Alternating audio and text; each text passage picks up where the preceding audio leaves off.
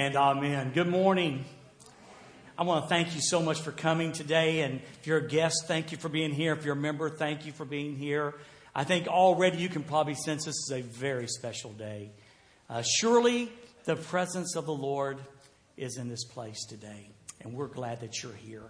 And I want to tell you something. I prayed this morning that God, that you might bring someone by today just for them today. Just for them. And who knows, that might be you. We're in the midst of a series on prayer. And today we want to talk about, I think, probably the hardest prayer it is to pray. I can only imagine how many of these prayers were uttered on February the 29th, 2012. I remember that day like it was yesterday, just like most of you do. We were, my wife woke me up and told me there was a storm and a tornado, and I went downstairs and was watching the television, and they're all saying, go to the basement. The sirens were going off, go to the basement. And of course, we lived over on Poplar Street, so we weren't in danger, but you don't know that. And of course, being the man that I was, I totally ignored them, and me and my son-in-law went outside, and I shared at Thanksgiving, I saw this flash of lightning, and I saw this funnel. And at first, I thought I imagined it, and then my son-in-law said, there, I think I saw it. And he goes, I said, no, it was moving too fast. And later on, we found out the tornado was moving like 62 miles an hour. And we probably really did see that destructive storm that morning. I called David later on, and he came by and got me. And we began driving around the city, stopping, praying with people, seeing people that we knew, trying to check on some people that we knew. And it was devastating. It was devastating. And I just can't again imagine how many, I'm sure the prayer lines of heaven were busy that day from Harrisburg. There were probably prayers for, as each fatality was announced, praying for the families and devastation of broken backs. I remember the Anglins, Kim and Dave, both their backs severely broken. Stories of miraculous survival and stories of strange destruction. And somewhere in all of that, you have probably heard some people who prayed that hardest prayer. Thy will be done on earth as it is in heaven. Sometimes that's an easy prayer. If it's something, if you want me to get the promotion, that's great. And if not, I understand. But when it's life and death, when it's a loved one, then that's when it becomes so difficult. I was going to mention the Shell family, and I think some of them are here today. And a lot of prayers were offered up for that dear family that night as the devastating news of their accident was spread. And it's one of those times when you have this idea what you want to pray, yet you know your heart's saying, well, what does the Scripture say? And what about thy will be done? So today I want to share with you. I want to share with you from the very depths of my heart about that part of the prayer. And we want to talk about, there's an icebreaker, if you will. If you got your sermon sheet, we're pretty well going to follow that, I think. But there's an icebreaker. And then we're going to go have a wedding. We're going to marry two pieces of Scripture together. And then we're going to look at this ultimate bottom line. And then how it played out in Jesus' life. And then if we have time at the end, we're going to go to the theater and watch how this plays out ultimately in the life of Jesus Christ. I just want to tell you something. This is a really important message. Again, if you're a note taker, boy, get your pen out. If you're not a note taker, you might want to consider being one today, because I think this is a game changer. I think really this can impact our lives. So what's this icebreaker? Well, I wrote this on the top of the sermon sheet, and here's what I wrote. The way you live your life will reflect the tenor of your prayers. And that's a word, tenor, I like, how you pray. The way you live your life will reflect the tenor or how you pray. Now let me tell you what I mean by that. If you are a person who lives by faith, then there's a really good possibility that your prayer life will be one of faith. If you are a person who understands that wonderful song that David sang this morning about white flag, we surrender. If you live a life of surrender, then there's a really good chance that your prayer life will be one of surrender. if you're a very worshipful person, there's probably a good possibility that naturally a huge part of your prayer life will be worship. The way we live reflects how we pray, how we pray. And frankly, if you're like so many of us who struggle with selfishness and who's selfish with God, I need this for me, then probably how you pray is going to be reflected in that too. You'll find yourself praying a lot about you. And it's really funny because this is vice versa. You could read it this way. The way you live your life will reflect the tenor of your prayers.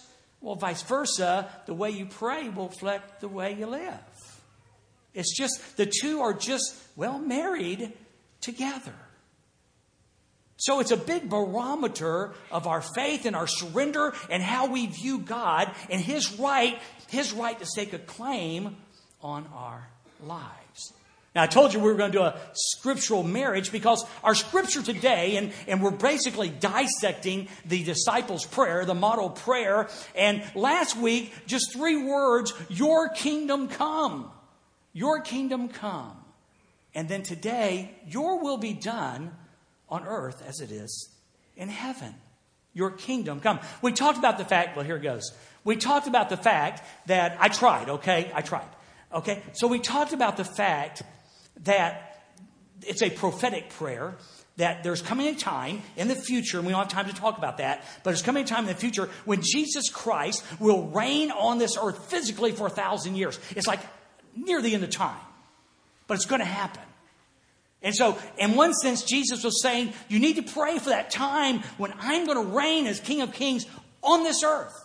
On this earth. But then I said last week, it was a personal prayer. Because the kingdom of God is not a piece of property. It's the rule of God. It's the authority of God. And in its simplest form, it does reside in us who have trusted Jesus Christ as Savior. In other words, as we have become Christ followers, the rule of God lives within us and in the form of the Holy Spirit. But truly, it rules our lives. It's the authority of God lived out and acted in our lives. And when you marry that thought, thy kingdom come, when you marry that, the natural thought is, because kingdoms have a king and kingdoms have subjects who are subject to the king, the only logical response is, your will be done on earth as it is in heaven. When you wed those together like that, it makes sense. If Jesus Christ is your king, and if Jesus Christ is my king, and kings have ultimate authority, the only logical thing for we as His people is to simply say, your will be done on earth as it is in heaven. So how does that play out for us? How does that even begin with us? Well, that's what's so great about Jesus. Because Jesus plays out. Have you ever thought about that? He sits there and He teaches that, if you're going to be great in the kingdom, you got to be servant of all. And then He washes the disciples' feet. Even this prayer, your kingdom come, He exercises that. He demonstrates that throughout His time on earth. It's amazing how Jesus, our Savior and our King, lived out the things He taught. It's really cool when a teacher actually does what he teaches. And that's what Jesus does. Now we begin our journey really in John chapter 6, verse 38. John chapter 6, verse 38. How did that play out in Jesus' life? And how does it play out in our life? Well, we start with these words. In John chapter 6, Jesus said, I have come down from heaven. Whoa, that's big. I have come down from heaven, which means this, that Jesus didn't begin when He was born of Mary on the first Christmas day. That Jesus pre-existed in heaven. And so He left the splendors of heaven and strapped on a human baby body, a baby body that grew ultimately into a man. But He had His beginnings in heaven.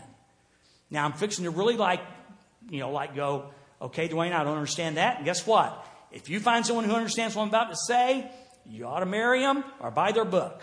Okay? Here's the deal. Jesus Christ was God and man. Jesus Christ was God and man. But it gets stickier than that. Jesus Christ was 100% God and 100% man. See, some of us approach our marriage, it's a 50-50 deal, and that'll get you in trouble every time. Well, we have a tendency to think, okay, well, like Jesus was like half God and half man. No, that's not what the scriptures teach. In fact, a good way of saying it is Jesus was fully God and fully man. Fully God and fully man. And the reason that's so important, well, there's lots of reasons why it's really important, but the one I want to capitalize on today is this. That when it comes to these teachings like we have today, it puts real power for us how we can, Jesus, in his humanity taught these things and lived these things, then we too can apply them in our life. So Jesus Christ, 100% God, 100% man, Jesus Christ, fully God, fully man, he says, "For I have come down from heaven not to do my own will, but the will of him who sent me." I've come down from heaven not to do my own will, but the will of him who sent me. Now that's pretty big, because the end of the story where we're going to end up today is on that Roman cross. If we get there, we're going to talk a lot about that at the end of the service. His story ends on a Roman cross with railroad spikes driven through his hands and his feet. The flesh off his back has been beat off. You can see tissue and bones. Okay, that's where it's ultimately going. So since you know that part of the story, logically we would say, I've come not to do my will. Well, the deal is often our will seems easier. And we're going to hear this from Jesus. That's why we like to pray. We like prayer. Prayers like to pray because our way is often seems better than God's way. Of course, it never is, but it seems that way. And you need to know something. Satan is really good at tempting us to do our thing. Have you ever thought about this? Now, again, if you're not a Bible person, I know this may sound weird, but maybe you can check it out. It's found in the Gospel of Luke chapter 4, and it's the temptation of Jesus. It's just an illustration. We're not going to try to teach that today. But if you remember that, Jesus was hungry for how many days? How many days were he hungry? Was he hungry for? 40 days, okay? That would make one hungry Baptist, all right? One hungry Baptist. And so for 40 days, he doesn't eat.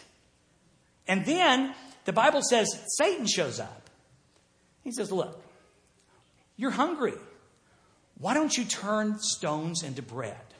You're hungry. You can do it. I believe you can do it. You know you can do it. Why don't you just turn these stones into bread? And basically, he's tempting Jesus to bypass the Father. He's teaching Jesus to take things in his own hands. And besides all that, Satan knows, I think, what's coming too. I know Jesus knows and Satan knows. And he knows that this is redemption. This is how God's going to pay for men's sin. And Satan doesn't want that to happen. So he comes up with a better idea. Why don't you become a bread Messiah? Think about it. You go around feeding all the hungry people, and they're going to follow you. Let's not do the cross. The cross is bloody. The cross is painful. The cross is horrible. Let's just turn stones into bread. You get to be the Messiah, everybody wins. What a temptation. I wonder if Satan sometimes tempts us not to trust God, but to see another way. And then Satan takes him up on top of the pinnacle of the temple, like 3 stories down. I've seen the corner where he jumped from in the Holy Land. It's like 50 feet. And Satan says this, hey, jump. You know and I know that God's not going to let anything happen to you because you've got that coming. The whole purpose of you coming was that. Satan, God the Father, Satan says, is not going to let anything happen to you. Just fall. And here's the good part. When you get there, just levitate. Right 6 inches before the ground.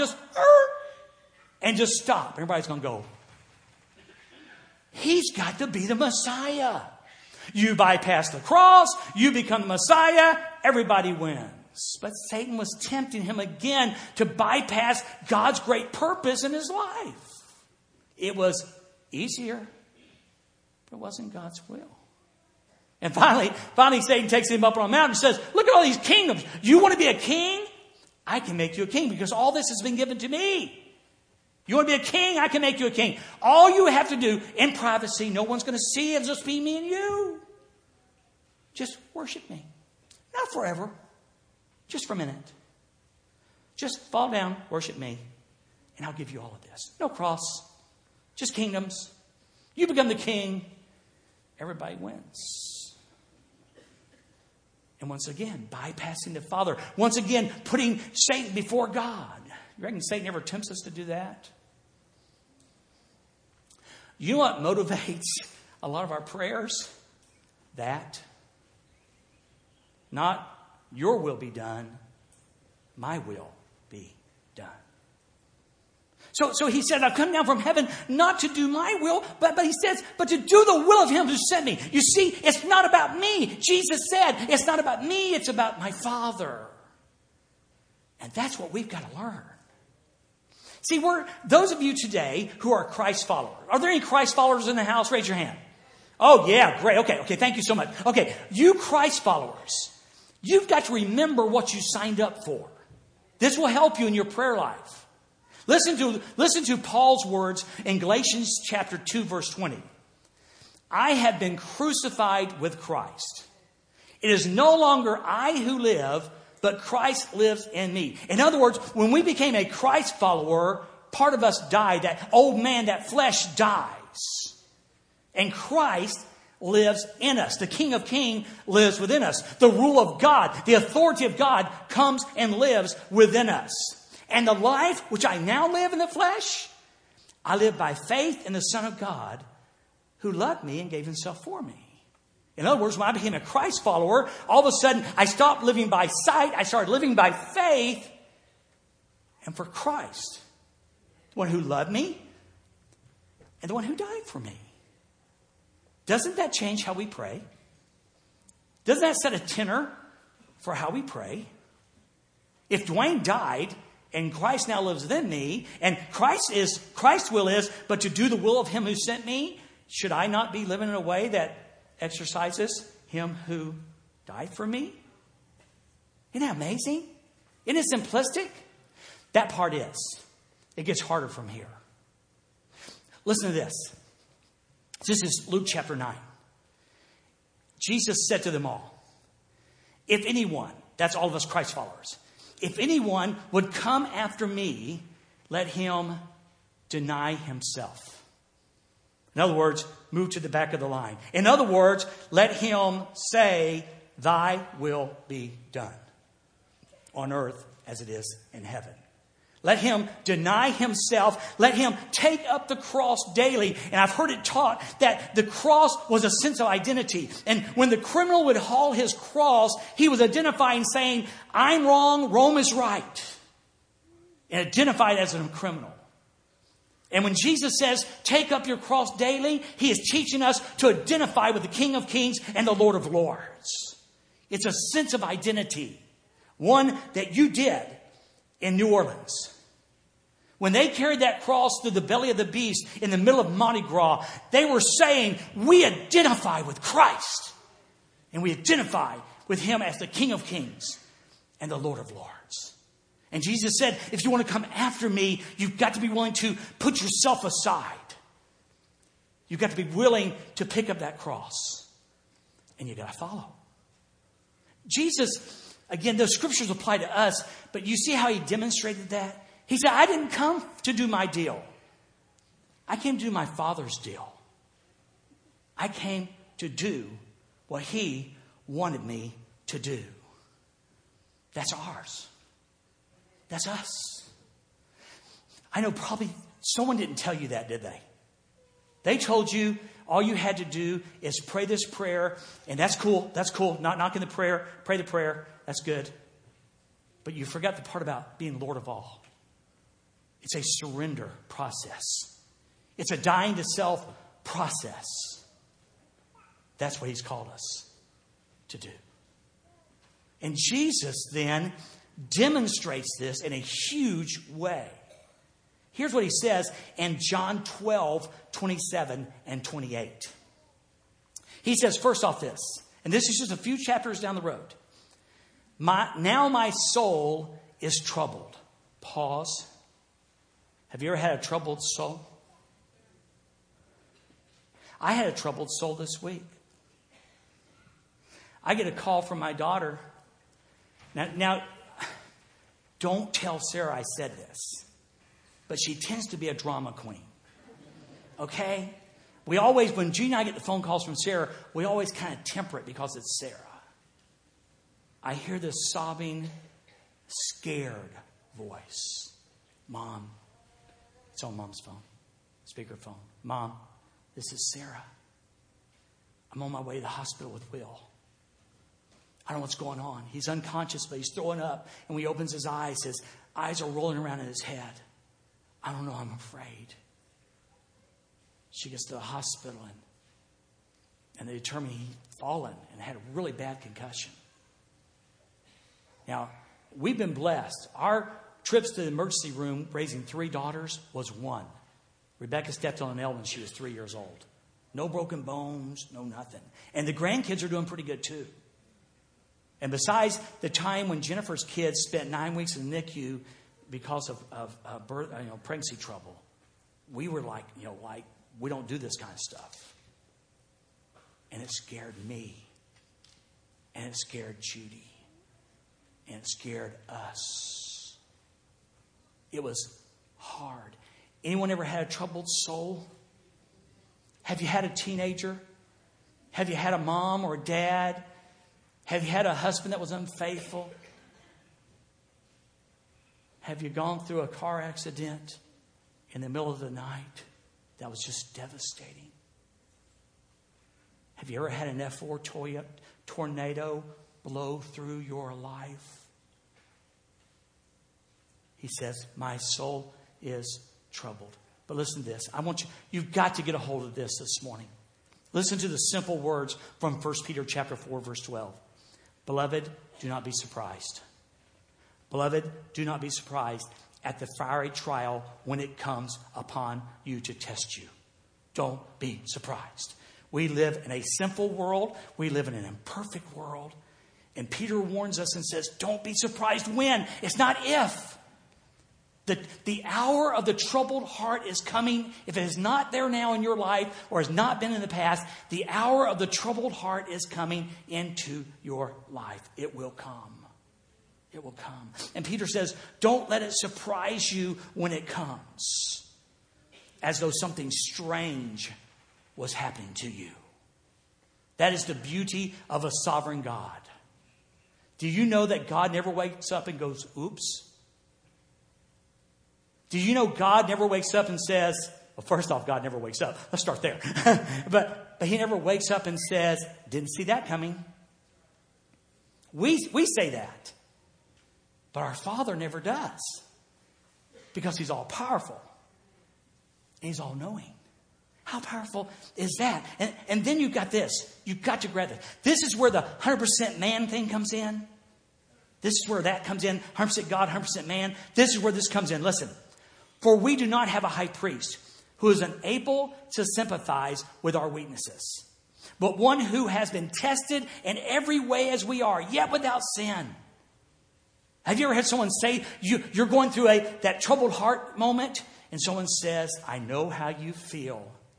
And you want to shout at them and say, no, you don't. No, you don't. Well, I can look in the eye with all authenticity, and I can tell you this. There is a Savior, and he knows what you're going through. Yeah, amen. Amen. He knows what... We have a high priest who knows what we're going through. Wow. How authentic and how powerful is that? And it closes, and you've got to love this because we're talking about prayer. He says, therefore, in verse 16, let us approach the throne of grace with boldness. With boldness. So we may receive what? Mercy. And what? Grace to help us in our time of need. Oh, when the F4 tornado comes through, when the accident happens, when the phone call comes, we can approach the throne of grace with boldness to find mercy and help in time of need. How powerful is that? You have got to take this home today. You've got to take this home. This is a game changer. Not only in your relationship and fellowship with God, but it's a game changer and help for you when the hour of troubled heart comes. So Jesus says, now my soul is troubled. And what shall I say? Isn't that a great question? Here's the Son of God, 100% God, 100% man, fully God and fully man. Here he is. And so he says, my soul is troubled. What should I say? That's really refreshing to me. Now, I know in his case, it's a hypothetical question. In our case, it's reality. Come on. Hasn't there been times when you didn't know how to pray? Hasn't there been times when you didn't know what to say? And of course, again, if you're a little bit of a Bible student, you need to write this one down. Romans chapter 8, verse 26. Listen to this. This is like, wow. Likewise, the Spirit, talking about the Holy Spirit that lives within us, the rule of God, the kingdom of God, the Holy Spirit who lives within us. He helps us in our weaknesses. For we do not know what to pray for as we ought. Isn't that true? Aren't you glad God gave us the Bible? I mean, isn't that true? We don't know how to pray as we ought. But the Spirit himself, Holy Spirit, intercedes for us with groanings too deep for words. Wow. And he who searches hearts knows what is the mind of the Spirit, because the Spirit intercedes for the saints according to the will of God. I mean, Jesus spoke the question hypothetically, what shall I say? But the truth is, in our frailty, we often don't know how to pray. And when I don't know how to pray, the rule of God, the kingdom of God, the Holy Spirit living within me is saying, okay, God, here it is. And he knows the will of God and intercedes for us. I guess I'm saying sometimes it's just all right to say, God, I don't know what to say. I don't know how to pray. And the Holy Spirit goes, that's okay, I got it. I've got it. I'm interceding for you. And that kind of just puts new meaning into verse 28, which we love to quote. And we know that for those who love God, all things work together for good. For those who are called according to his purpose. Wow. How cool is that? So Jesus asked this question, my soul is troubled. So what should I say? Hypothetically, he knows. We don't. And look what he says. Here's what he said. Should I say this? Father, save me from this hour. Now, isn't that logical? Isn't that logical? I mean, this is waiting. This, the Roman cross. Again, nails, pain, agony, becoming sin, the wrath of God. All this is coming. And the logical answer would be, I don't want to do that. Save me from this hour. It's so logical. It seems like the right prayer. Are there not times when we pray what seems to be such a logical thing? I do. If one of you calls me and says, the doctor said I've got cancer, the logical thing is heal this sister or heal this brother that I love. When there's a terrible accident, when there's a tornado, the logical thing seems to say, God, you just got to do this. It sure seems logical to me. I mean, come on. Let's get this right. God loves Jesus. Jesus loves God. If God loves Jesus and Jesus loves God, the obvious thing is let's avoid that. Because that's hurt. That's pain. That's hard. And if God loves Jesus and Jesus loves God, come on. Haven't you kind of had that conversation in your head? If God loves me and I love God, can we just avoid that? I want you to write this down. There's the third factor. See, Jesus loves God and God loves Jesus, but both of them love us. Both of them love us. The reason that wasn't a logical prayer, Father, save me from this hour, is because of their love for us. Their love for us overruled Jesus' suffering and agony and the Father having to give His Son over to the cross. Now listen, look at me. There are times, first off, let me say this. There's always a third factor in your life. There's always a third factor. God loves you and you love God. If you're a Christ follower, those two should be give-me's. But there's always a third factor, of which we're probably not privy to. God doesn't do things accidentally. God has a purpose in everything He allows or does. Let me say it again. There's the third factor. God has a purpose in everything He does or He allows. You need to take that home. Because some of you think, well, where was God on vacation in Florida? This sure doesn't make any sense to me. Listen, did we not sing, and we'll understand it better by and by? We may not get the answer here. In fact, can I just be honest? We probably won't get the answer here. The third factor. But one day in heaven, if you can just wait. You know, it's a week from your birthday, and your kid's saying, I want this toy. And you want to say, just wait. In a week, it's your birthday, and you'll get that toy.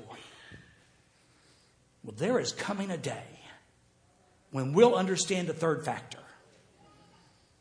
Just trust God. Just surrender. That's not easy. I know it's not easy. I know it's not easy. But just trust the one who died for you. Just trust the one who loves you. I say this every once in a while. If you ever doubt the love of God and you're a Christ follower, just look back to that. Because that says, I love you. And He won't stop. So it would seem logical. Father, save me from this hour. And here's what He says. Listen. But for this purpose, I came to this hour.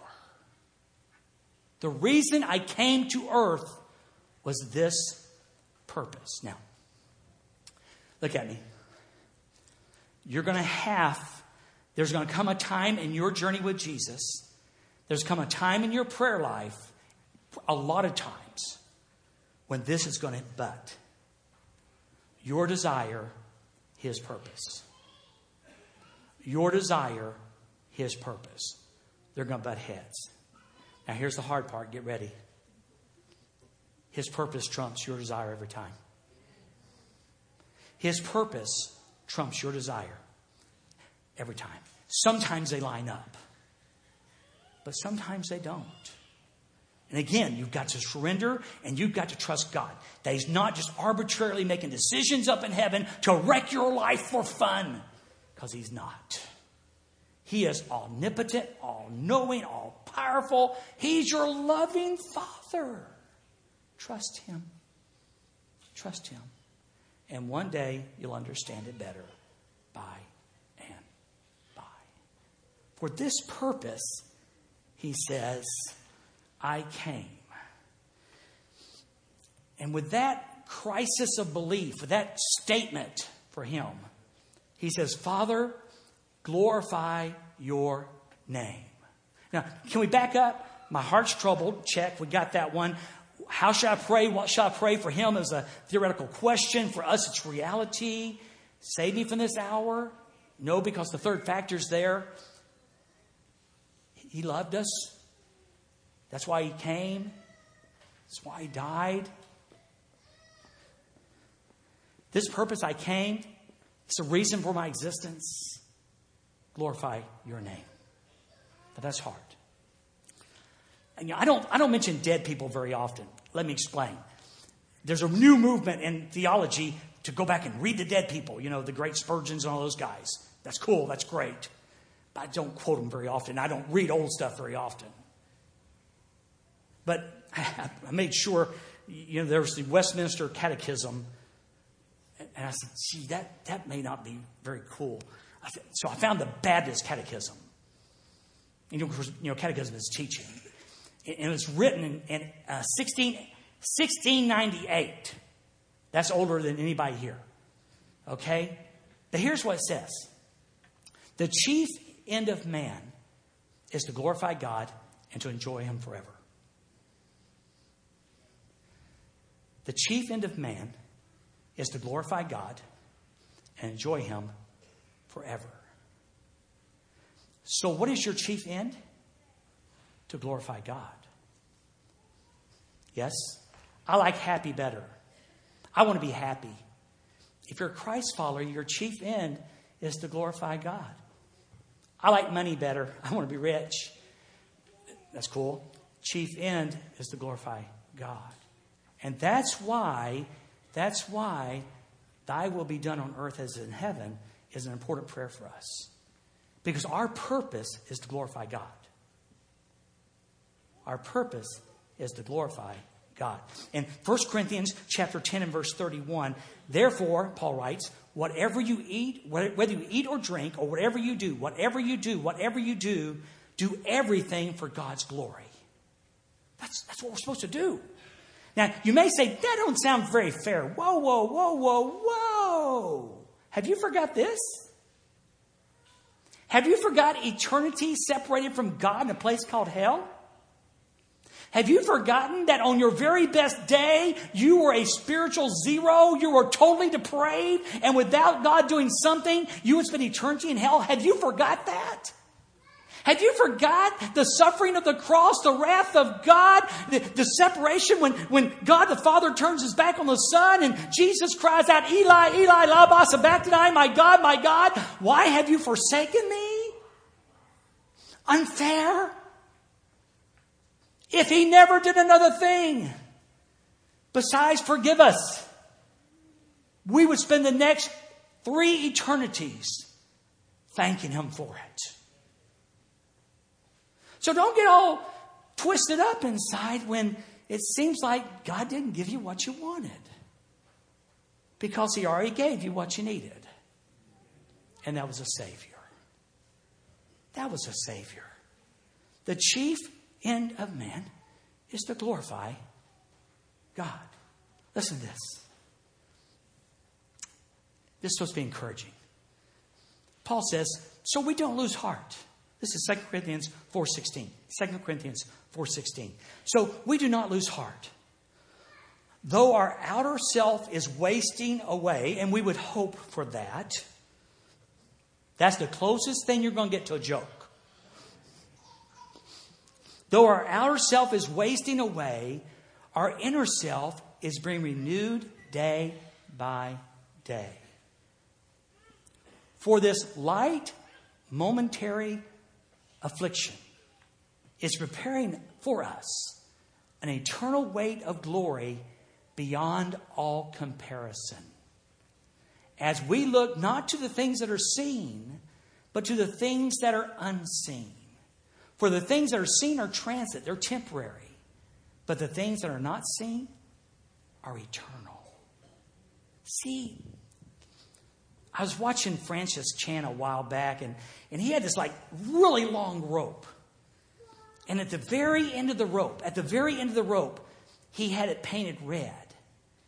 And he said, let's say we live to be 100 years old. He said, at this portion of the rope, that long, represented our 100 years here. What is that compared to eternity? I'm telling you, this momentary light affliction that we get all twisted up about is just an eye blink compared to eternity. And what we don't understand now, we'll understand then. And what's so hard now, we'll understand then. And God just says, trust me. Surrender. Thy kingdom come. Thy will be done on earth as it is in heaven. So how about today? How about today? If you're here today, and when I said, are there any Christ followers here? And you kind of went, what's a Christ follower? Well, it's a person who follows Jesus. A lot of us have made that decision in our life, and it kind of involves this. It kind of involves us, one, we came to a point and realized that God was right about us. He says everybody has sinned. There's none righteous, no, not one. No one who does right, not one. So we kind of came to that conclusion that he was right and we were wrong. And because we were separated from God, we needed a Jesus. We needed a Savior. We needed a rescuer. We needed a Redeemer. And so we asked Jesus, believing what he did on that cross that we talked about throughout the message, that he died in our place. He took the wrath of God so we didn't have to. He shed his blood because by his blood we could be forgiven. And we believed that, and we turned this way, and we turned from that and started following Jesus. That's kind of what being a Christ follower is. It has nothing to do with being a Baptist. It has nothing with starting habits or quitting habits. It has nothing to do with how often you go to church. It has what you do with Jesus, believing what God says about you and what God says about Jesus, believing that and turning from your sin and following him. If that's never happened in your life, God brought you here today to hear that. I'm telling you, for me it was 41 years ago. I can't believe it, but it's been 41 years. And it has been one incredible ride. I'm telling you, he's the real deal. He's who he says he is. He can do what he said he can do. And he'll never leave you. He'll never forsake you. And if in case you're sitting there going, yeah, but you don't know what I did. He does. And he says, I can handle it.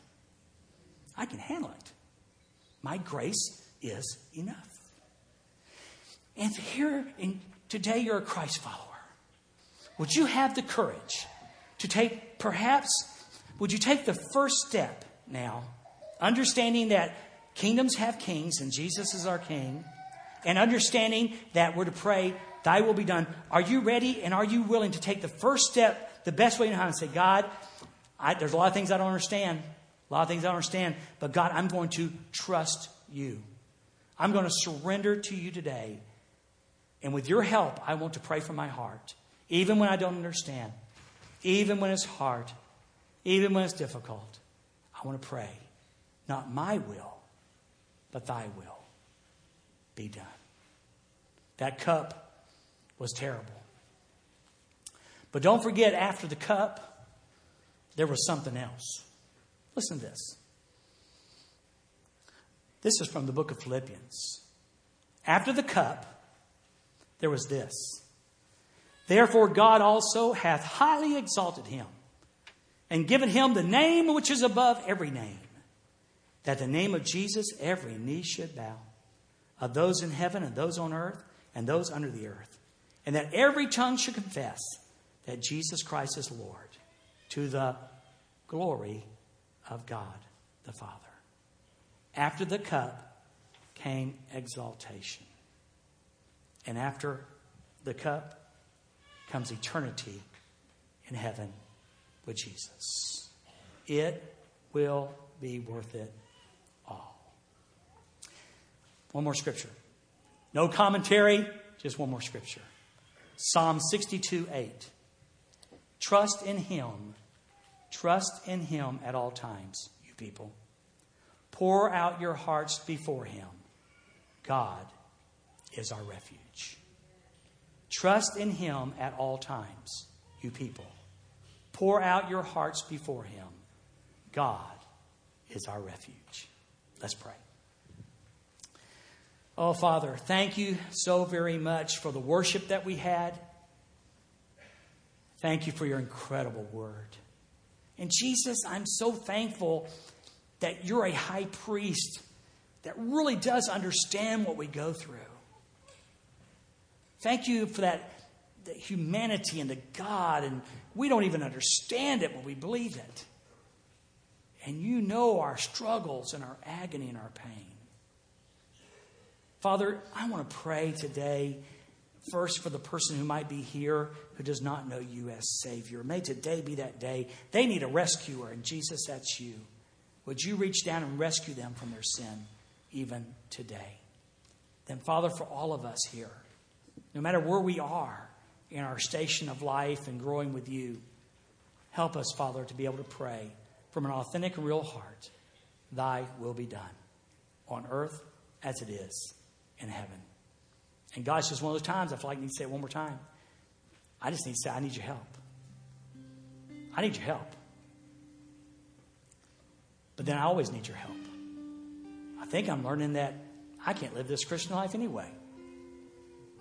That's got to be you living it out through me.